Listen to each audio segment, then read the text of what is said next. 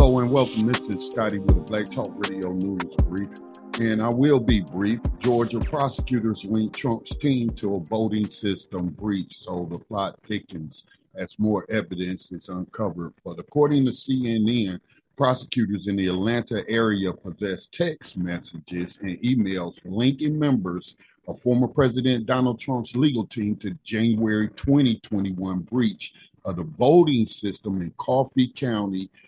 Fulton County District Attorney Fannie Willis is preparing to present charges against over a dozen individuals to a grand jury, and several of them are connected to this voting system breach.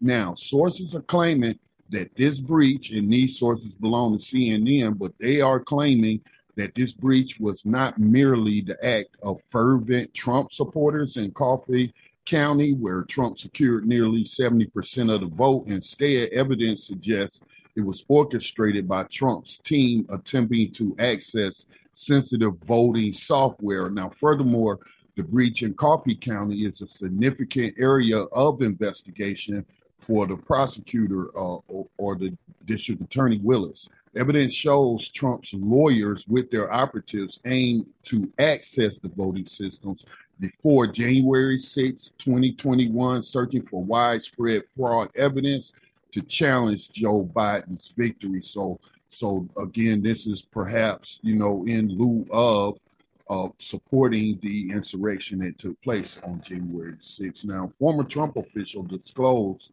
to the House January 6th Select Committee about White House meetings discussing plans to access Georgia's voting systems.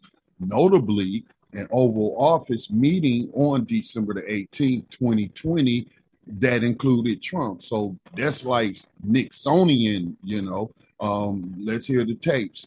So texts obtained by CNN revealed that just days before the breach, attorney Catherine Freese, working alongside Rudy Giuliani and Sidney Powell, shared a written invitation to scrutinize Coffee County's voting systems.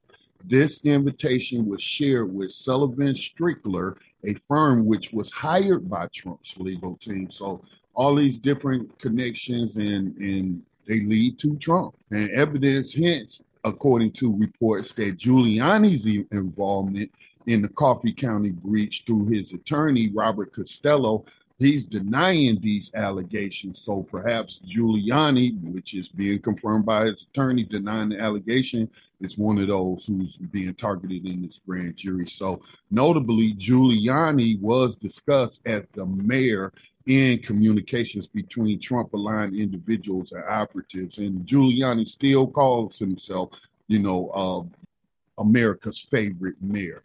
And he uses that handle, I believe, on Twitter. Now, concerning Coffee County, after Election Day, the top election official, Misty Hampton, claimed that domino voting machines could be manipulated, an assertion that has been debunked. Hampton later stalled the certification of Biden's win in Georgia and released a video asserting issues with domino systems. So there, again, is the voting company that has sued Fox News and some others for like $1 billion, right? And this is all connected to that. This video was used by Trump's attorneys, including Giuliani, to bolster their claims of voting system anomalies. And lastly, CNN is reporting that Coffee County was mentioned in draft executive orders about confiscating voting machines discussed in a December 2020 Oval Office meeting. Again, this was plotted at the highest levels of the executive branch of the U.S. government. Where are the treason charges? So, but Giuliani had hinted at a plan to gain voluntary access to machines in Georgia during that same meeting. So we'll continue to keep our eye on this. The plot thickens. Trump's legal headaches and those closely related to him or associated with him, they better get lawyers if they don't have any already. All right, so this has been Scotty Reed with a Black Talk Radio News Report and Commentary. Support the production of independent Black media.